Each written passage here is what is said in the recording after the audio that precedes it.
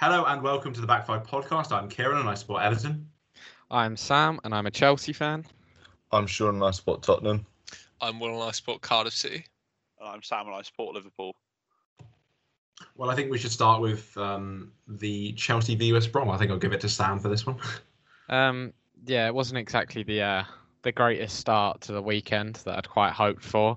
I think, to be honest, it was just quite embarrassing. Really, I'm still a bit in disbelief at what happened. I think people probably did expect eventually there would be a defeat in the running, but I don't think many people would have called it. Would have been at home to West Brom and Of this magnitude. Yeah, yeah, exactly. I mean, 5-2. It was just unbelievable to watch. Really, we just got completely ripped apart. I think May I just add a stat? West Brom, second bottom of the league, won 4 games. 2 of those were against Chelsea. No, it's not. They've drawn one against us, so that's wrong. So unlucky, mate. Unlucky. To be fair, I thought conceding that level of goals would just, instantly knock 2 points off. I mean, to be fair, we conceded 8 goals in 2 games against West Brom isn't exactly anything to brag about. Yeah. There's something you were saying to me the other day, Sam, about how Callum Robinson, I don't think you said he scored like 5 goals in 3 Premier League games against Chelsea. Yeah. Or something. And in his other 39 games, he hasn't scored in the Premier League. And I mean, to be fair to him, that goal where he volleyed it into that was a fantastic goal. Fantastic goal. I think we should probably start with the Silva getting sent off. That's where the trouble really started. Yeah, I mean, we'd just gone 1-0 up. It was similar to the way we'd played under Tuchel for quite a while. Like, we looked the better team. We didn't look amazing. I think the international break probably hadn't helped us. We looked quite slow, but we got the goal, and it was kind of like, okay, now we'll probably just hold on, maybe win 1-0, maybe 2. And then out of nowhere, Thiago Silva picks up the second yellow, which I just cannot believe that he was actually sent off for that. I think it's just... Was the second yellow the sliding on the outside the box? So, he went to block the shot, and he caught him on the follow through, but Thiago Silva is facing the other way. He is not looking at the player. The ball is gone. The ball, he's taken the shot. He's barely, the contact wasn't so tough that the player would be injured or hurt from that. He went down on the floor, rolling about after it. And I think that made up the referee's mind. But I can't believe the ref has given him a second yellow for that. To be honest, Sam, I thought you were going to come on and start attacking the first yellow, because that yellow was a straight yellow. I don't really think there was an argument with that, to be honest.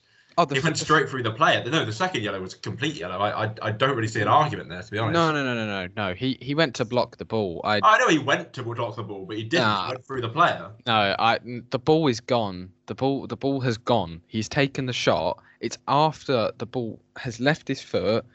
He's not looking at the player. He's jumped in to block it. The first yellow for me was a yellow, but the real player to blame was Jorginho. He gave the ball away twice. He gave it away for the first one, where Thiago Silva then made a tactical foul, pulled him down, got a yellow, which was deserved. And the second one, again, Jorginho lost the ball. Thiago Silva jumps in to block the shot, catches him on the follow through. And I just don't think that that's a red card, because he's... Yeah, but the thing is, you can argue that just looking back at it now, he's not really fully in control of his movement by the time he's left the floor, and I think that's where my issue is with it. Just the fact that he's got no control over where he's going once he's lifted off. That's just my take on it. You can argue that with every slide tackle, right? No, but if you look at the way that he's taken off, both feet he's got no control over. Normally with the defender, you've got one foot where it's planted.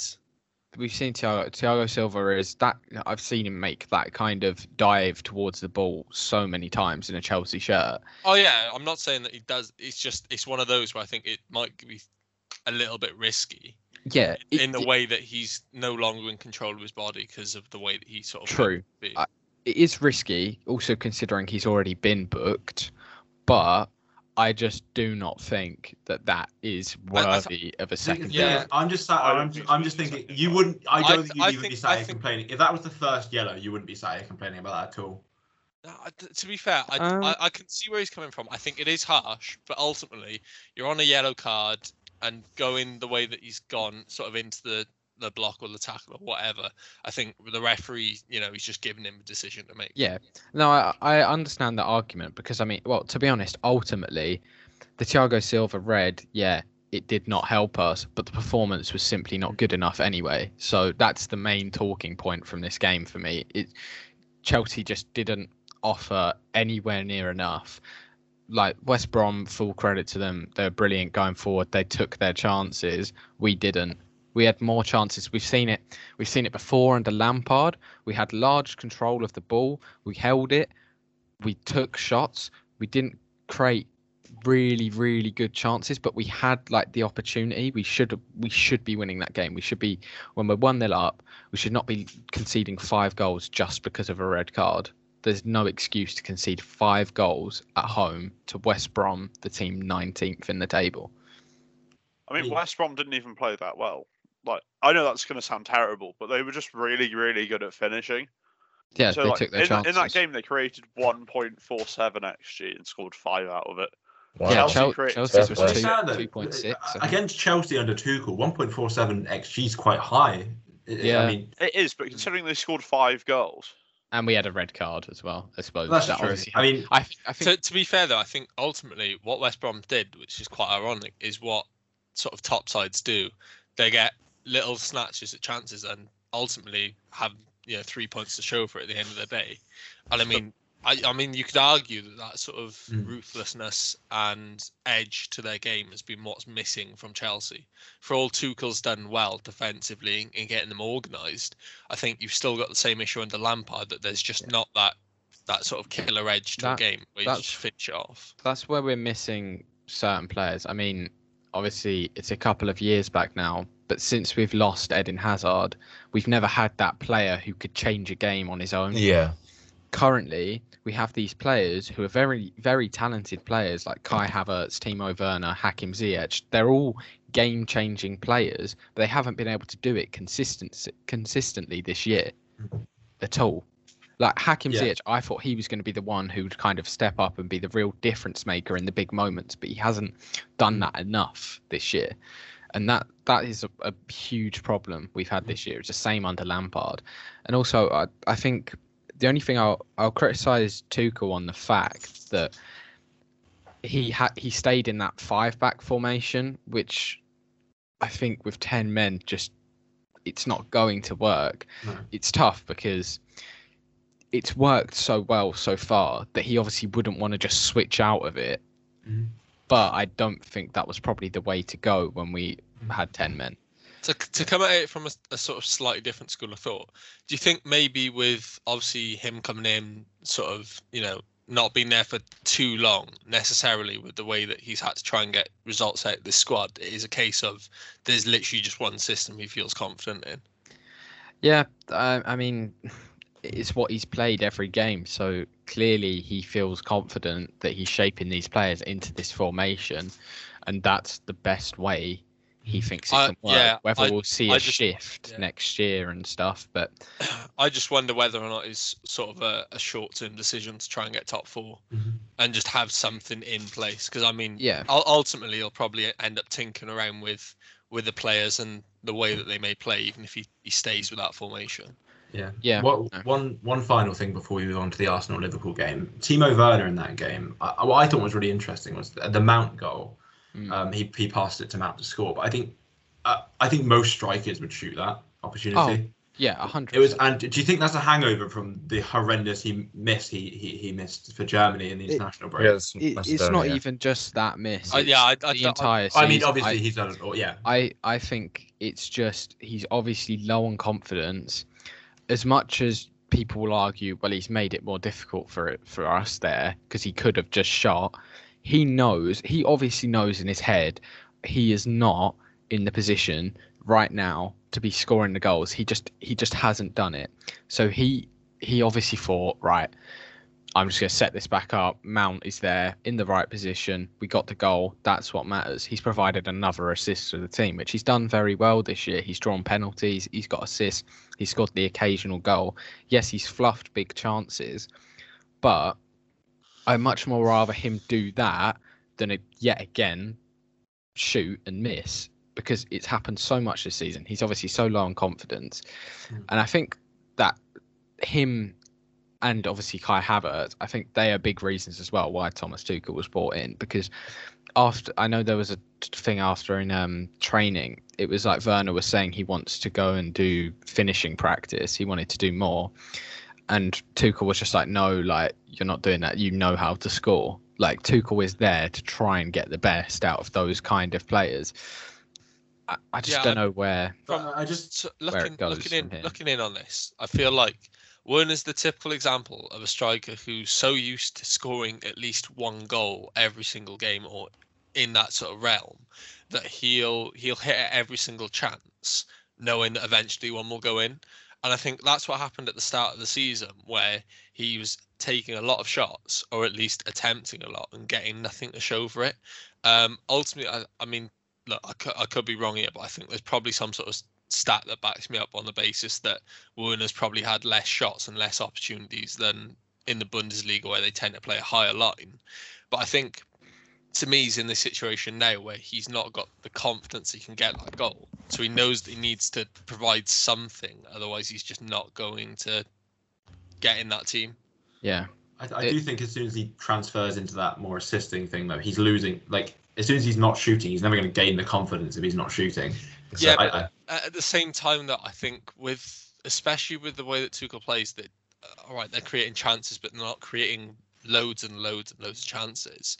So I think in regards of that, if Werner's missing the more big chances he misses, the worse his confidence is going to get. Personally, I think he needs the season to be over. He needs to have a good Euros, because ultimately, for a lot of players, going away with the national team, all right, I know he missed a big one in the international break, but going away with the national team that you've played with for a few years sometimes can spark the confidence. I mean, we saw it a little bit with Torres when he was at Chelsea, when he won the Golden Boot in Euro 2012. He won the Golden Boot and had a little bit of form for Chelsea, and obviously it sort of tailed away again. But the point being that a good tournament for Werner could be the difference from when hitting the ground running. This is obviously a big part of the season for players like him and for Chelsea in general. I think, obviously, from this point forward, it's going to be so interesting to see how they move on from that defeat. If things change, I wouldn't be surprised if more experienced players come into the squad, the likes of Olivier Giroud. Because he's such a reliable striker, it really would not shock me to see him becoming a more common figure in the squad towards the end of this season. Just one last thing. Obviously, Giroud, someone who's a proven striker. I mean, I think Tammy Abraham hasn't had sort of like the rub of the green. Where do you sort of stand on him? Because obviously he scored goals, like, albeit, may not be as experienced as Giroud or the big money price tag of Werner, but scores goals. Yeah, as much as people may be against the way Tammy Abraham plays, like, he isn't the most naturally talented player out there, but he scores, and that is a huge thing that we are lacking we lack under Tuchel. I think that kind of killer instinct just to get the ball in the net, and Tammy Abraham definitely brings that. I mean, he's our since Lampard was appointed last year, he's been our top scorer. He's our joint top scorer this season, tied with Mason Mount. So, and he hasn't had that many minutes. So, I think it's an odd one to see him not included in the squad. He wasn't even put in the 18-man squad for the weekend against West Brom, which I just don't really understand. Yeah. I think he can score goals. And the other argument, just quickly, would be that he's an awkward player to play against. He's that sort of size where ultimately, he may be a bit awkward with his movements, and he's not exactly the best on the ball. But a bit like, all right, I'm not going to knock Crouchy, because Crouchy was actually quite good technically. But having that sort of height and the frame, it just makes such a different proposition to, like, say, Giroud, who is your stereotypical target man. All right, he's got a bit of class on the ball. But for a defender, I think it's just a different option. I kind of disagree there. I think if I'm a defender, I'd rather play against Abraham than Giroud. Yeah, but I don't know about, because off the bench, I feel like Abraham might be a little bit more awkward for defence. That's just my opinion personally, because I think he's got these moments where he pops up with goals in sort of positions where you wouldn't expect. I think he scored one against Arsenal, which was quite reminiscent of sort of like Didier Drogba, with sort of like the hold-up play, just hard to get around, and ultimately he's found a finish. Look, he's nowhere near the sort of player that Drogba was, but when it's Chelsea at the minute, I think it's a case of they've got to try everything to try and get goals, because it is very close to that top four. Yeah. Moving on to another team that ultimately their strikers aren't working as well as they should be. Arsenal played Liverpool, and obviously Liverpool seem to be at least a team where you can get points off currently, but they didn't manage it. Yeah, it was a very poor result for Arsenal. I just, to lose 3-0 to Liverpool, the form they've been in, I really don't understand the direction Arsenal are heading in at the moment. They just confuse me so much as a club, because sometimes I think, they actually played quite well there. They have some players, they're so hot and cold all the time. Their defence is just, it's just so weak. And I mean, now there's news broke that Kieran Tierney's going to be out for a while, and he's probably been their best player, best defender in the team, arguably this year, and he's going to be a huge loss to them come the end of the running into the end of the season. But I mean, you say going into a game against Liverpool's going into that game we'd beaten Wolves and RB Leipzig. So it's not like we were going in on poor form. Like RB Leipzig are a very good team, so are Wolves. Yeah, but I wouldn't. I think I'm more making the point you're not the Liverpool of last season. Yeah. Like, you're a team that you can get points from. You're not a team that you set out to defend against now. I think if some teams would set up to defend against us. Arsenal should be a team where they should be going for points. Yeah. Arsenal they should be going for 3 points. Sheffield United, mate. Also, Arsenal aren't a very good team when they set up a defensive block. They're just not. No, it's not Arsenal's game, is it? Yeah, it's not solid. I mean, if you look at those 3 attackers that started the game, obviously Firmino, Mane, and Salah. Mane this season, or at least this part of the season, is not the terrifying figure he was last season. Mane needs to be dropped at this point. It's just not going as planned. That's such a big turnaround, though. I mean, at the start of the season, he was the main man over Salah almost. I don't think Mane's ever been the main man over Salah. People were considering him that, though. But people have said that for a long time, right? Loads of people have argued that he might be the better player. But I think technically Salah's just technically they are levels apart. And I think in terms of if you're going to have one player to really put the team on his back and run, it's going to be Salah. Yeah. Was that the first game that you had Fabinho back in the midfield for? Or has that been... No. Was that... No, he'd been back in the midfield for Leipzig and Wolves. Oh, okay. How much of a difference do you think that's been making? Fabinho is the best defensive midfielder in the Premier League. Whoa. And I will not take otherwise. Well, right, who's better? You're forgetting about a certain Frenchman, I think.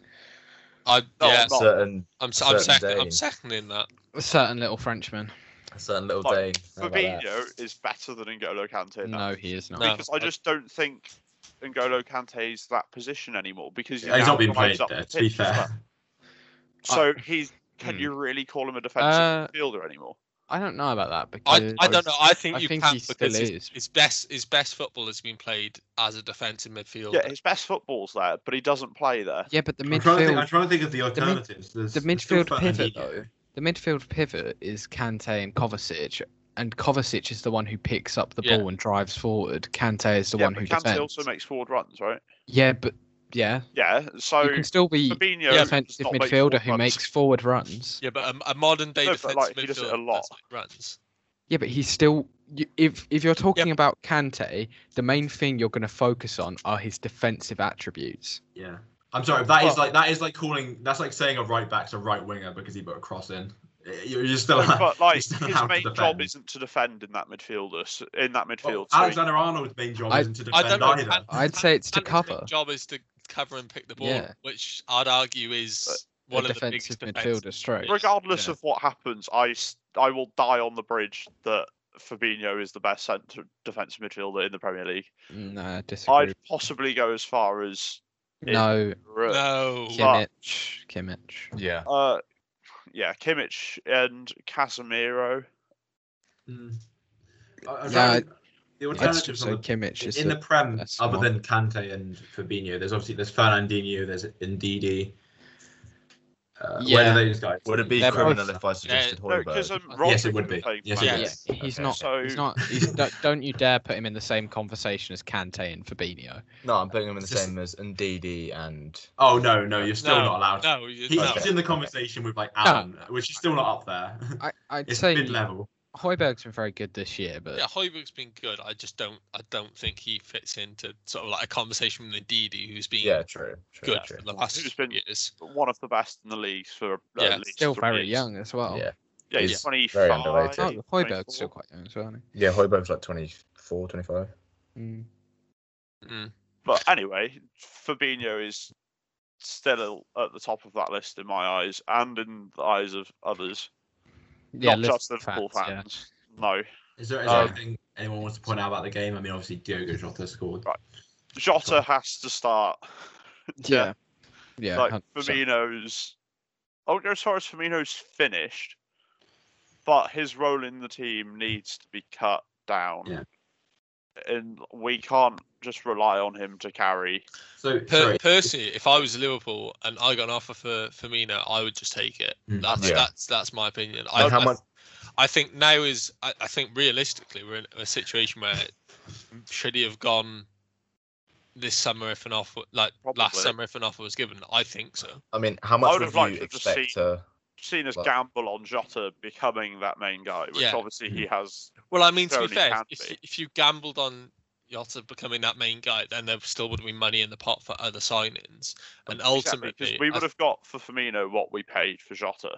So you think you get around 45 million then? I reckon we get about 30 in the summer now. So Sam, how old is he? Is he in the 30s yet? How long's his contract though? That's the main. He's got a few years left. I think it's 2023.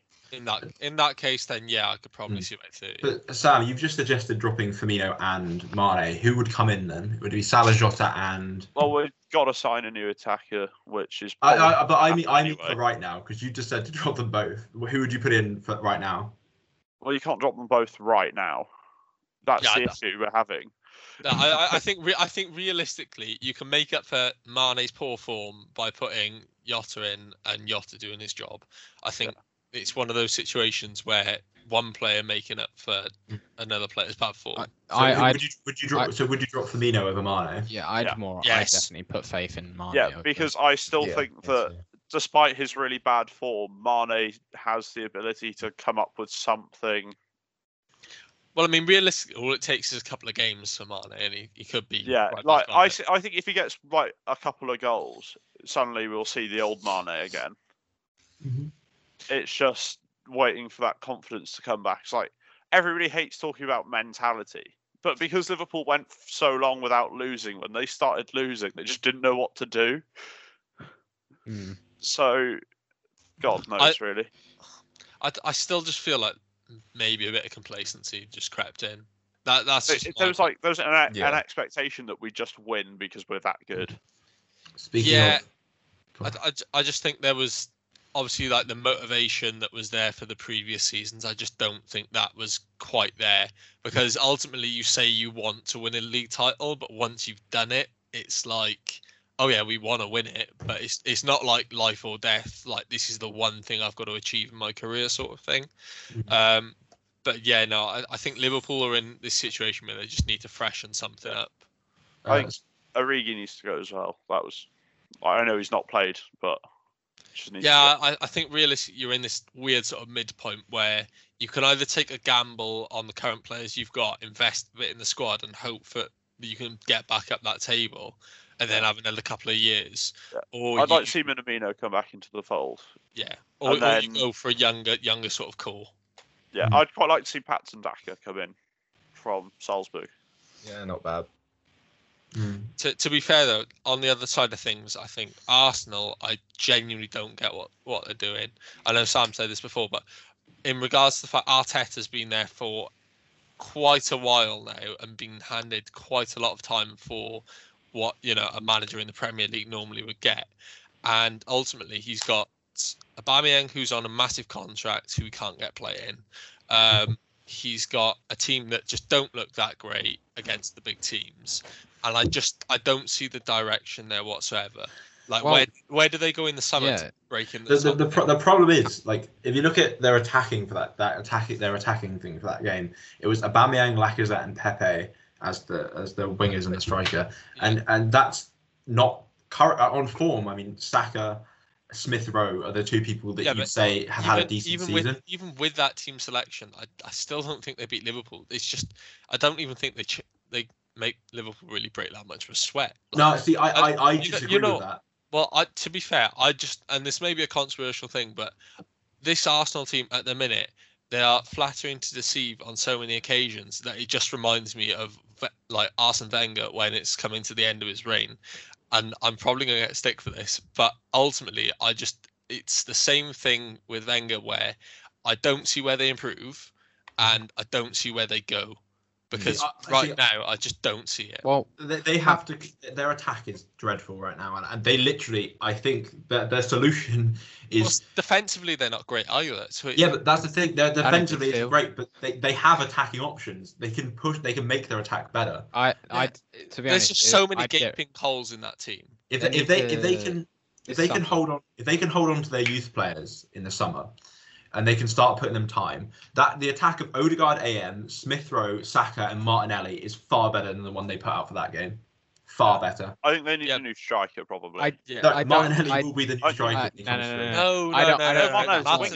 Martinelli never fires you to a top four. That especially attack, if it's off an injury, not a chance. The two, I think those players are all very talented, but I just don't think that works as an attack together. I think you're having the same issue of putting way too much faith in way too many young players who, with experience around them, have got a chance to flourish. When that pressure of being at a club with the expectations of being in the top four, who previously had that unbelievable run of being in top four for 15 years or something along those lines, ultimately there will be players who don't play as well, and I think this squad just lacks in so many areas that, as much as Arteta was meant to come in, reinvigorate the squad and sort of make it a fresher playing squad that looks more ready for the future, I just think that they've barely done that job. What Arteta's come in to do, I don't think he's done that well. Realistically, FA Cup aside, obviously. Yeah. Realistically, how long does Arteta have left? End of the season. They'll hold him to the end of the season. They'll stick with him to the end of the season. They won't get rid of him now. Yeah, no. There's also that thing where they could just pull a run of form out and just finish like 7th or something. Personally, I think you'll have at least till the end of the season. I reckon they'll give him the start of next season and they'll give him money. Because if they don't perform after giving him money, then they can fully justifiably say, look, we backed him for 2 seasons. We gave him the players that he wanted. He won the FA Cup within, what was it, 6 months. And then after that, he's gone. I think that's the only thing that's keeping him in the job. The fact he won that FA Cup and the fact he's in the Europa League at the moment. And also the other thing, I think, and this has been shown through United and Chelsea, having an ex-player who your fans quite liked as a fall guy is brilliant, because it just takes the pressure. They'll just cut him slack, won't they? Yeah, exactly. So then by cutting him slack, they cut the board slack. It's just one of those things. It just shows the state of Arsenal right now. Sam saying if they go on a run of form, they could get 7th. It just says so much. It really sums it all up about the position. Arsenal, and to be honest, I think that's optimistic. The amount of teams arguing for those spots, I don't think they're in that spot at all. I think they'll get 8th. Is my. Also, I just wanted to add, I know we were talking about the youngsters.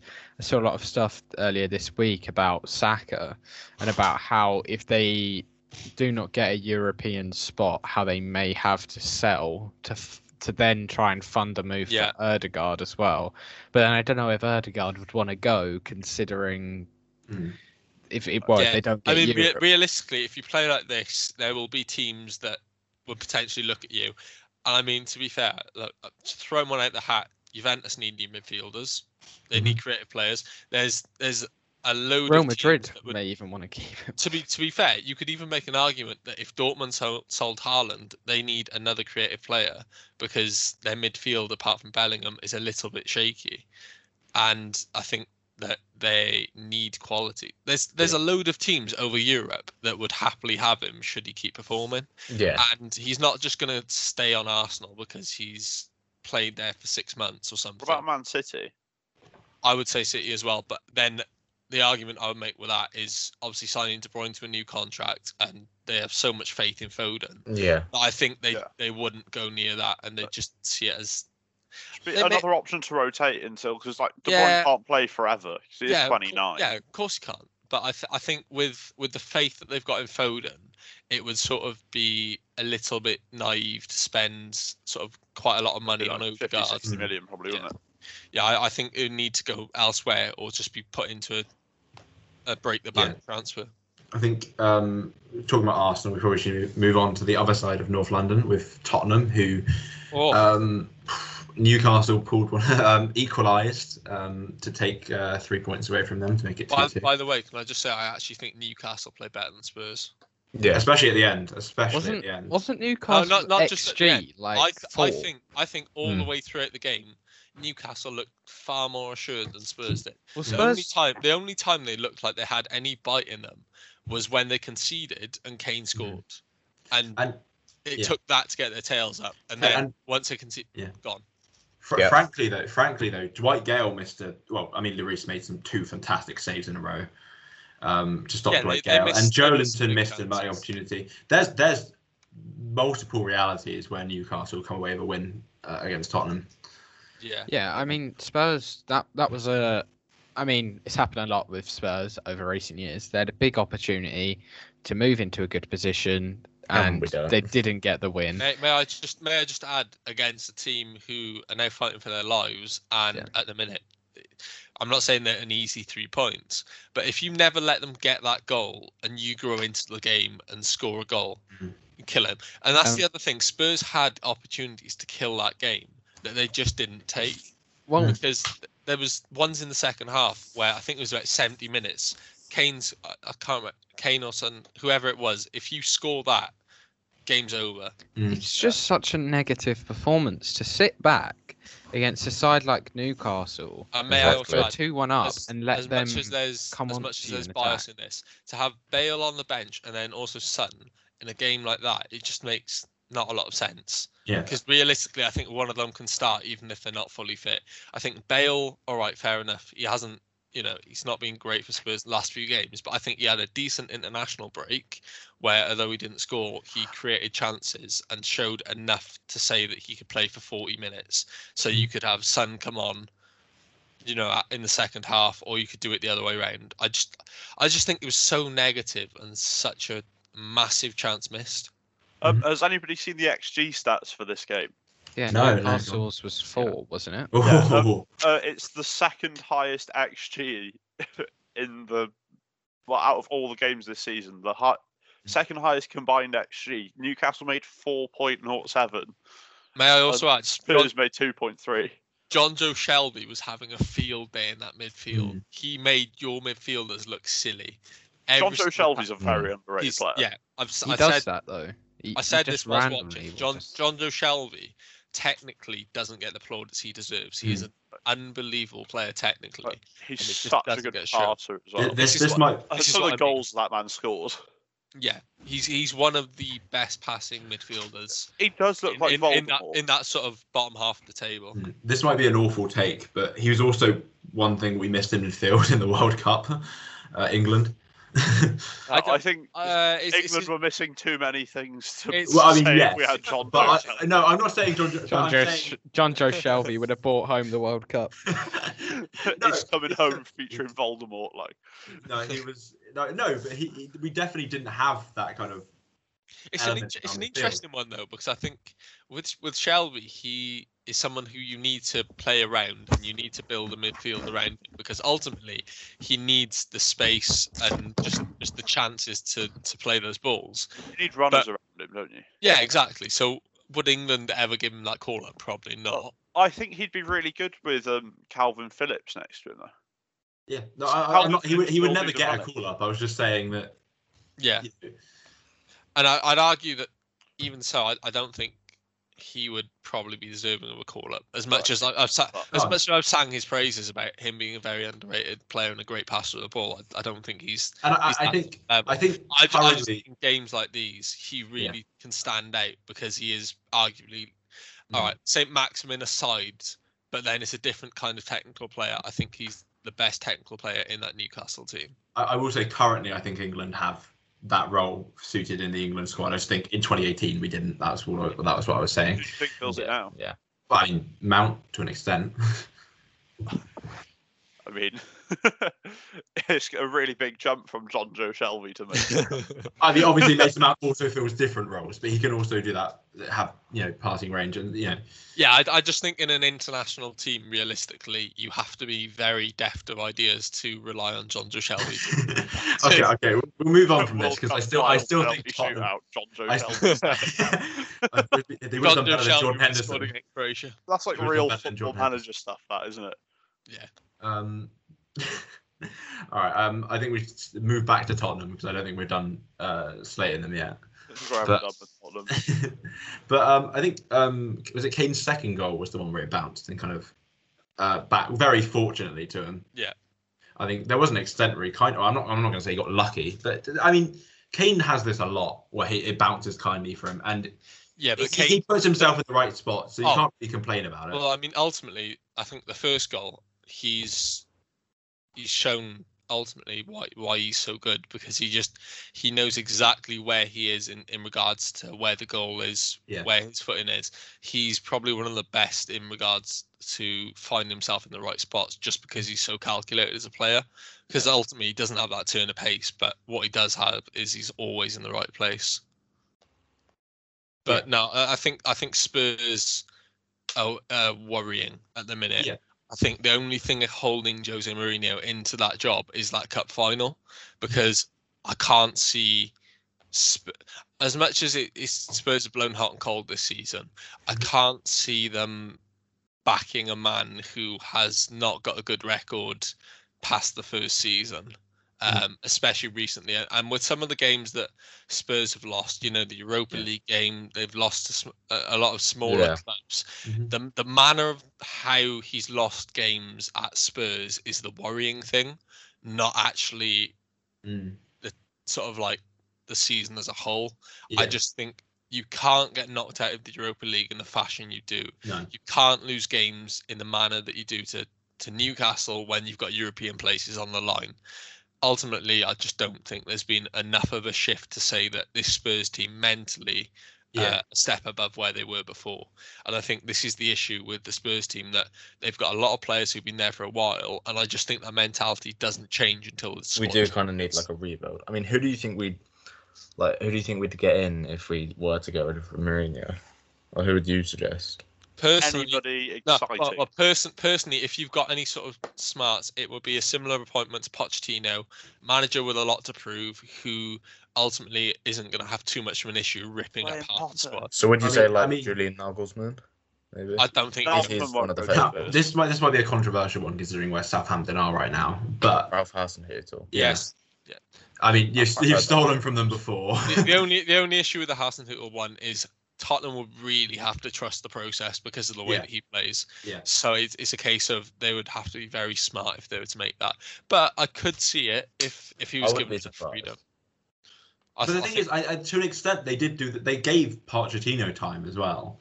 Yeah, I just think the thing that changes that dynamic is Harry Kane and the ticking clock, because ultimately, I don't think bringing in a top class manager changes where they are in the grand scheme of things. No. I think it's the squad now. You've had a long enough time and two different managers who you could argue are top class, and they've showed no difference. The reality is that midfield, the defense, just everything needs to be switched up. I think realistically, there's defensively, who do you say stays? I mean, Reguilon if he doesn't get bought out, and then all right, whilst biased, but I think Joe Rodon's the only centre back that they can actually build around. Because I think Tanganga would be. Yeah, I would say Tanganga's good. maybe Tanganga, but at the same time, he's filling in at right back at the moment. So yeah, it's. You keep Tanganga just for the versatility. I was going to say he's a very I don't. No, I'm not saying Tanganga goes, but I just think in terms of purely building around. Yeah. Eric Davis, a spine of players, not in case of a whole squad. I think they need to get that spine right before they can do anything. Realistically, without Kane, like this season, like I think it was against Chelsea. Yeah, we're mid-table. Like, okay, if some players like Kane stop, just at Kane, you lose that Newcastle game as well. Yeah, exactly. You're literally like, and you get embarrassed. It's not a case of you lose it by a little bit. You're literally like West Ham, but with a really good striker. In like West Ham are just better than you at the minute. So yeah, higher than the table, and you, to be fair. So just bring in David Moyes. All of us. Before we go off to the Champions League, I want to do a flyby against Man United v Brighton, just because of one particular penalty call, which is also, it's the Danny worst Welbeck, what a screamer! Yeah, I know. True. But it's a couple of screamers a year time. Yeah, but I mean, without the Champions League game we're going to talk about in a minute, this would be the worst call of the weekend, but it's not, unfortunately, because of a certain other incident. But Welbeck was in on goal. Maguire pulled him back. It was as clear as day, and it was not given. And I don't understand. Harry Maguire, he gets away with too much. He does. It's ridiculous. It's becoming a joke. Like you play well at €1, and all the referees just think you're some kind of goal. I mean, you could argue that for Kane as well. Yeah, it's the way that he walks away wagging his finger, like, "No, I didn't touch him," as if he hasn't just ragged him to the floor. Disbelief, just how that is. One, how is that not clear and obvious? Like that it has to be a penalty. That it's blatant. I think he clips his leg as well, doesn't he? Yeah, it's not just the and clips him. It's outrageous. It honestly, how VAR hasn't called that back is one of the worst calls softer ones given. Unbelievable. Okay.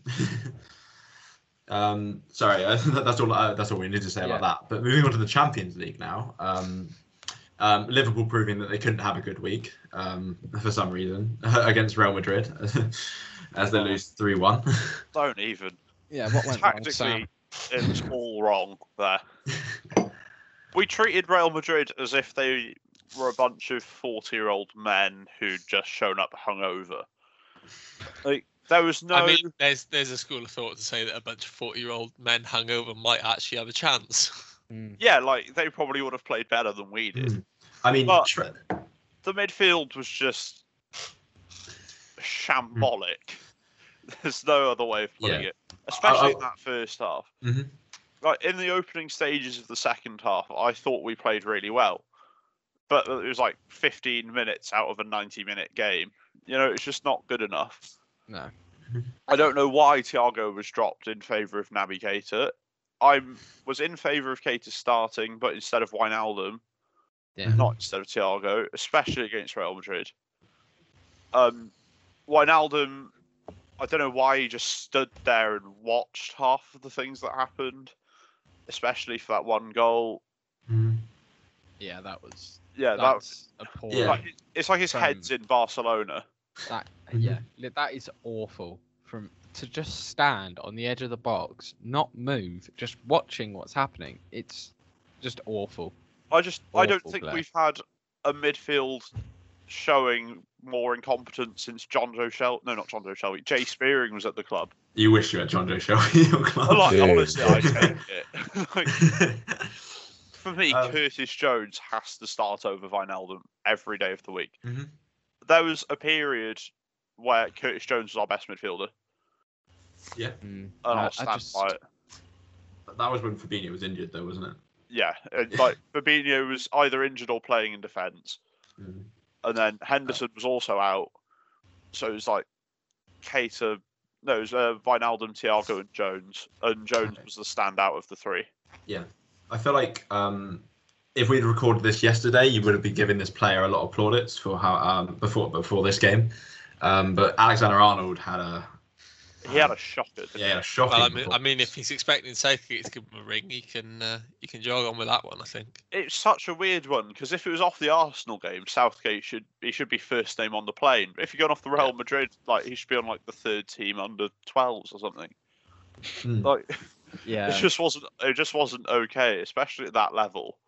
And I'm not saying I understand what Southgate's doing by not taking it. I would always take Alexander-Arnold, even on bad form, personally. Yeah. I'm not 100% in agreement with you, but I can see your point. But with the level of players that England, because to be fair to England, there's a lot of depth in that pool of players now. Yeah.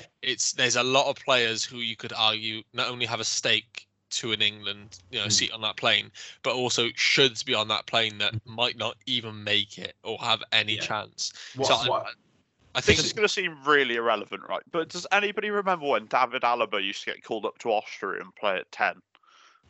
Oh my god! Like he used to play left back for Bayern Munich, and he'd play at 10 for Austria. To be fair, he's so versatile. He wasn't awful. He was actually quite good. He was actually really good. But like, why doesn't Southgate just call him up and play him in midfield? I'm not saying it's 10, but in midfield. I think realistically, that's something that Southgate should have experimented with. Yeah. Not this international break. Against San Marino, it would have been the perfect time to try it. But more, I think it should have been something that he's tried for the past year. Yeah. I'd agree. Sort of like thinking, all right, well, major tournaments in my mind. I know it's going to be sort of like 2021 now. Well, all right, I'm going to give a few players. Now I'd say Declan Rice has secured his spot in that midfield. Exactly. So then Jordan Henderson will start, right? So if we're playing a back five, I'm all for. But if we're playing a back four, and if he's against someone like Ronaldo or Hazard, you have to play Trippier or Walker or someone Reece James. Or Reece James. Yeah, no, that worked. I'm just needing a more player. I think Walker or Reece James. I think two right backs. You take Trent and Reece James. I think Trippier can fill in that. Yeah, I think I'd take Walker just because you could play him centre back if we played the back. I think he'll get taken as a centre back. I mean, how many defenders would we take? Well, knowing Southgate would have double the amount as everyone else. Well, realistically, it's a 23-man squad, so you're probably talking at least 8 or 9. So realistically, 3 right backs. There's talk of it being 25, isn't there, as well? Could be a 25-man squad instead because of. Yeah, they were thinking. To be fair, normally you have a 20-man. I could be couple wrong. of reserves. I think it's a 27-man squad on the whole. Yeah, You've got the 4 reserves that you can call in if you have an injury. Because I remember like Lallana was on that last time, I think, for the World Cup, wasn't he? Lallana, absolute baller. But I think. What was it? I also think that at the same time, I think you can't have goalkeeper on the reserve list. I could be wrong, but I think. Well, like you call up 3 anyway, and I just think that's really pointless. Yeah, that's the reason why you call up 3 because you can't. I don't think you can have a goalkeeper in the reserve spot. Yeah, I still think 3 goalkeepers is really pointless. Because when have you not seen? Yeah, but when have you seen? It would be more than 2 goalkeepers. We played João Virginio because Olsen and Pickford both got injured. Yeah, may I just add, you would be that team that takes 2 goalkeepers. Yeah. One goes off playing Kyle Walker in goal. Yeah, one goes off injured in the first minute, and then your second one gets injured in training the week after. Slab head between the sticks. Oh gosh. The head would take up most of the goals. Agility. The agility. Yeah, well, he'd be a good keeper. He'd probably do a better job than Jordan Pickford. Oh god. We're not getting into this. Oh dear. All right. I mean, the only other talking point about the Real Madrid Liverpool game is obviously Vinicius Junior scored a brace. Yeah. It's weird actually. So I was talking to a few Liverpool fans before the game, and they said that Benzema and Asensio were the only threats going into that game. And I was like, what about Vinicius? And then they all ripped into me for saying that he was a threat because he only scored 3 games all season. No, 3 goals all season. Yeah. He's 5. Well, he took that first goal so beautifully. He's just one of those sort of players that he just causes problems even if he isn't going to score goals. And the pass as well. He's got pace and he's good at dribbling. That's all you need to be a dangerous winger. Yeah, ultimately, especially in one-off games. Like if you just make a nuisance of yourself for 90 minutes, and ultimately you probably will come out with some sort of plaudit because you've done all right. Considering it's a bit like Adama Traore, but if he could finish. A bit more. I always think Adama Traore is such a tricky one to. It's just to the talk Spanish about. Andros Townsend. Yeah, because this is the thing, right? So when he played for Middlesbrough, Adama, I said absolutely awful, just pace and strength. That's all he had. Because ultimately in the Championship, that's actually all he had. Sean Morrison locked him up. Like, he took away his keys, his watch, whatever, and Adama Traore was just there sitting in his back pocket. Yeah. And then you went to Wolves. I thought he got a little bit better, and then he had that, that season where he was phenomenal, and he had those games against City. And then this season he's gone back to being good old Middlesbrough Adama Traore. You say that, but he scored a very good goal. He assisted. He had a very good assist against West Ham using just strength and pace. He just tapped it past the player, ran onto it for about 20 meters. Yeah, but ultimately there's a lot of players that have got strength and pace. It's the end product that makes you stand out. But one of the things with Adama as well, players that have the strength and pace of Adama. It's not necessarily. Of course, there's not many that have that sort of strength and pace. But ultimately, if you're playing for sort of like a top team, it's a case of you've got to have all three, or you've got to have all three and just have a little bit less strength and pace and a better end product. Do you know what I mean? And the thing is with Adama as well, it's not just about his goals and assists, because he's so fast and strong. Like, in a way, he's a player that defenders need. They've always got to be wary about, and it's kind of like a decoy for. Yeah, but then realistically, if you've got a fullback which is confident that they can play up against Adama, and they just give him a hard enough time, I don't actually think he's that much of a threat. What he is really is a wing James Justin did a fantastic job against him. Yeah, this is what I mean. That sort of echelon of player where they're quick, they're alert, because ultimately that's the one thing you've got to be against Adama is just be alert. And I think if you've got that, he will struggle, because if you can just cut out the directness of the player, he's not got a lot more to offer. So as long as you don't play a high line, you'll be all right. Somehow we moved from Champions League to Adama Traore. So I will say, just go back to the Champions League. Right, that Toni Kroos pass. Yeah, we'll be back. That pass by Toni Kroos for Vinicius' first goal, unbelievable.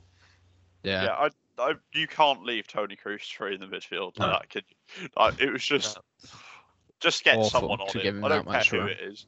Let it be Alisson for all I care. Right? Yeah. It's such a basic thing to have to cover. Like, that's all he's gonna. If you give him that much room, it's like a Cesc Fabregas pass. You can't leave Cesc Fabregas open like that. Like, you just can't give a player that much room. You just can't. It just seems really obvious. It's like they taught me that when I was like 6. Mark your man. Yeah. And then he was just free. Should we move on to Man City Dortmund? So I can see Kieran actually itching to talk about Jude Bellingham. I think, firstly, no one here is going to argue that he's a fantastic player.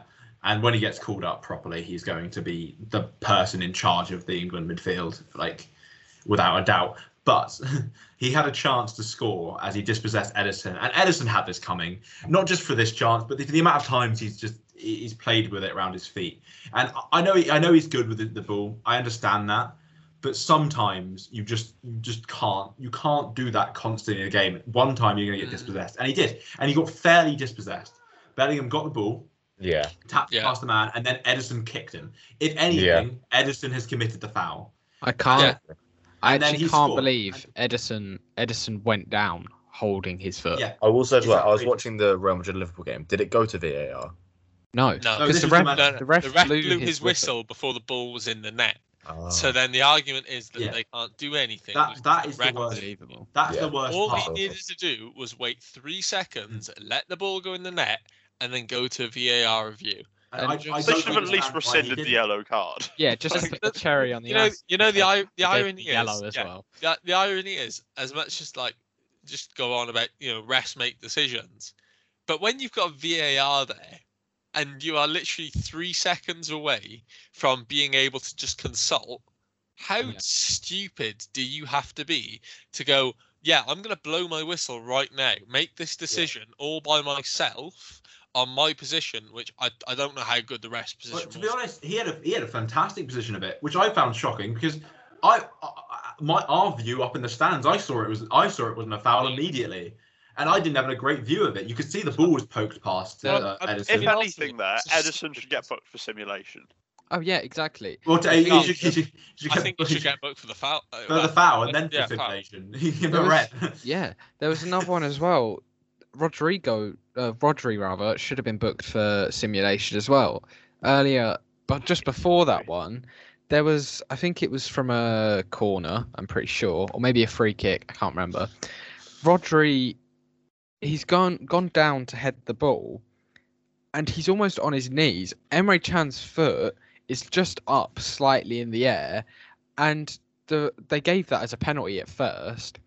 But Rodri goes down holding his face. Yeah. He hasn't been touched, and and Emre Can still got a yellow for arguing afterwards, and Rodri walked away free, and so did Ederson. It was unbelievable that both of them didn't get booked, but Can and Bellingham did. Yeah, completely. I mean, ultimately, though, Man City did win. They won 3-1. Yeah, I mean, what a goal. Fantastic ball from Kevin De Bruyne. That's just what he does. He's just a difference maker in that team. Also, Man City definitely won 2-1, not 3-1. Oh, yeah, 2-1, sorry. 2-1, yeah. Yeah, I was thinking, I didn't hear that. I thought there was more of a game in that. But yeah, I feel bad for Dortmund because I feel like they did all game. They were always there. They didn't let City control them. They always looked dangerous. They always looked like they had a goal in them, and they got that goal. But then just a moment of magic from De Bruyne. Yeah, I mean that's just sort of like the difference between the two teams, really. Dortmund have got, all right, it might be a little bit harsh, but they've got a team of all sorts of different parts. Some from their academy. There's no real, because of the way that obviously they their strategy and everything else, sort of buying young players and taking punts on them. You know that they sort of, they've got this weird dynamic. Whereas I think City right now are the most are in the best position they've been in terms of their squad. I think they've got players in every single position now that can affect the game meaningfully, and I think they've got that depth. And I mean, I think Foden, I mean, ultimately he's coming up and making differences in big games. So I mean, he's really coming of age, and I just think they've just got so much quality. The only thing that might stop them from getting to a Champions League final now is just complacency, I think. Themselves, yeah, completely. And I think, I mean, I've said this, but I think it's almost, I think at least I might be proven wrong, and I'm not happy to be proven wrong, but I hope I don't. But that the entire side of that Champions League table, the Real Madrid, Liverpool, Porto, and Chelsea, is irrelevant. It's completely irrelevant. Man City will come to the semi-final against Bayern Munich, and that will be the final. That is the final. It's relevant. No, I don't think it's irrelevant, because ultimately, when you get to that position where you're in a semi or a final, the sort of stakes just change that little bit. Yeah. And it's not a case of, oh, we've got to get past City and we've got to get past Bayern and we've got to get past PS or like those sort of teams in the hat. Right. It's a case of get past this game, and then you get into the second leg, you know exactly what you got to do, and then it's a final. It's not a case of there's too much to think about, and I think that's ultimately when those sort of teams on the other side get a little bit overlooked, because there's nothing to say that, all right, for all Chelsea's flaws, they can't have an unbelievable game in a final and push City or push Bayern or push PSG or any of those to the sword, and then it just depends what happens. I mean, look at Chelsea. But look at Chelsea in 2012. That Barcelona team never should have got beaten by Chelsea. Chelsea never should have even got to Barcelona. They should have got knocked out by Napoli in the round of 16. So it's not always a case of, oh, who's the best. It's a case of who can keep going the longest and then see off what's in front of them. Yeah, I mean, I also like the Carabao Cup final against, I know this is a bit of a tangent, but Man City v Chelsea, where the one where Kepa decided to act like a man-child. Well, we should have won that game. Yeah, that's the thing. Chelsea were, well, I mean, but you were, I mean, I can't remember the possession stats in that game. Yeah, it wasn't fantastic for you, was it? But we actually should have had a goal at the end of that game. Yeah. But I think, to be honest, in the Champions League, it doesn't matter as long as you beat who is in front of you. That is all that matters. And if you can't beat the team in front of you, you don't deserve to be in the Champions League. I mean, the other thing that you could argue, and this is just the final point I'm going to make on it, is we saw a final, obviously, between PSG and Bayern last year that I thought wasn't that much quality in the game whatsoever. I thought for two teams that had such high billing in terms of, this is going to be an unbelievable game, they didn't offer much. No, it was when it came to the occasion, they were nervy. And I think ultimately PSG will be the exact same should they make the final this year, because it's going to be the same issue. Same for City. If City make the final, they will be nervy because they haven't been there. Whereas I think a team that didn't expect to get there anyway won't have that sort of nerves because it wasn't sort of an expectation put upon them that you've got to win this trophy. Yeah. All right. Finally, before we finish, I think we should do some predictions for next week. Tottenham's playing Manchester United. That's probably the biggest game in the Premier League next week. And so I'll start. I think that Manchester United will win. I don't think that's a particularly outrageous choice, but I think it'll be. I think Kane will score, but I think it'll be 4-1 in the end. 4-1. 4-1. Yeah, oh my god. I was going to go Tottenham will score a goal, and it will most likely be Kane, but Man United will win 3-1. 3-1 United. Yeah, I mean, I'm going to go against the run of the mill here, just because we can't all be saying Man United are going to win like 4-1.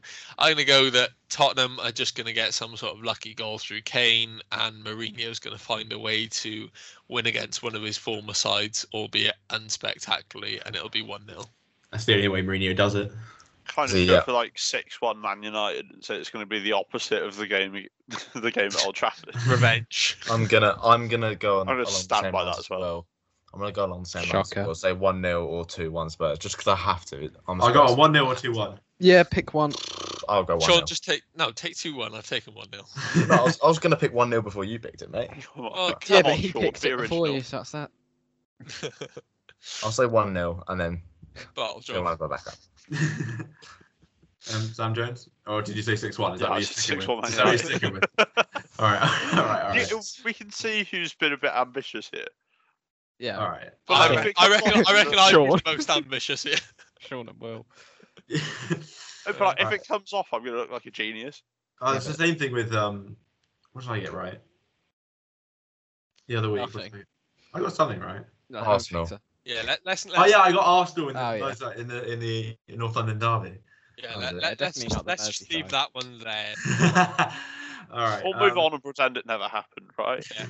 Yeah. That's all right. Thanks for listening, and we'll see you next week. Bye. Bye.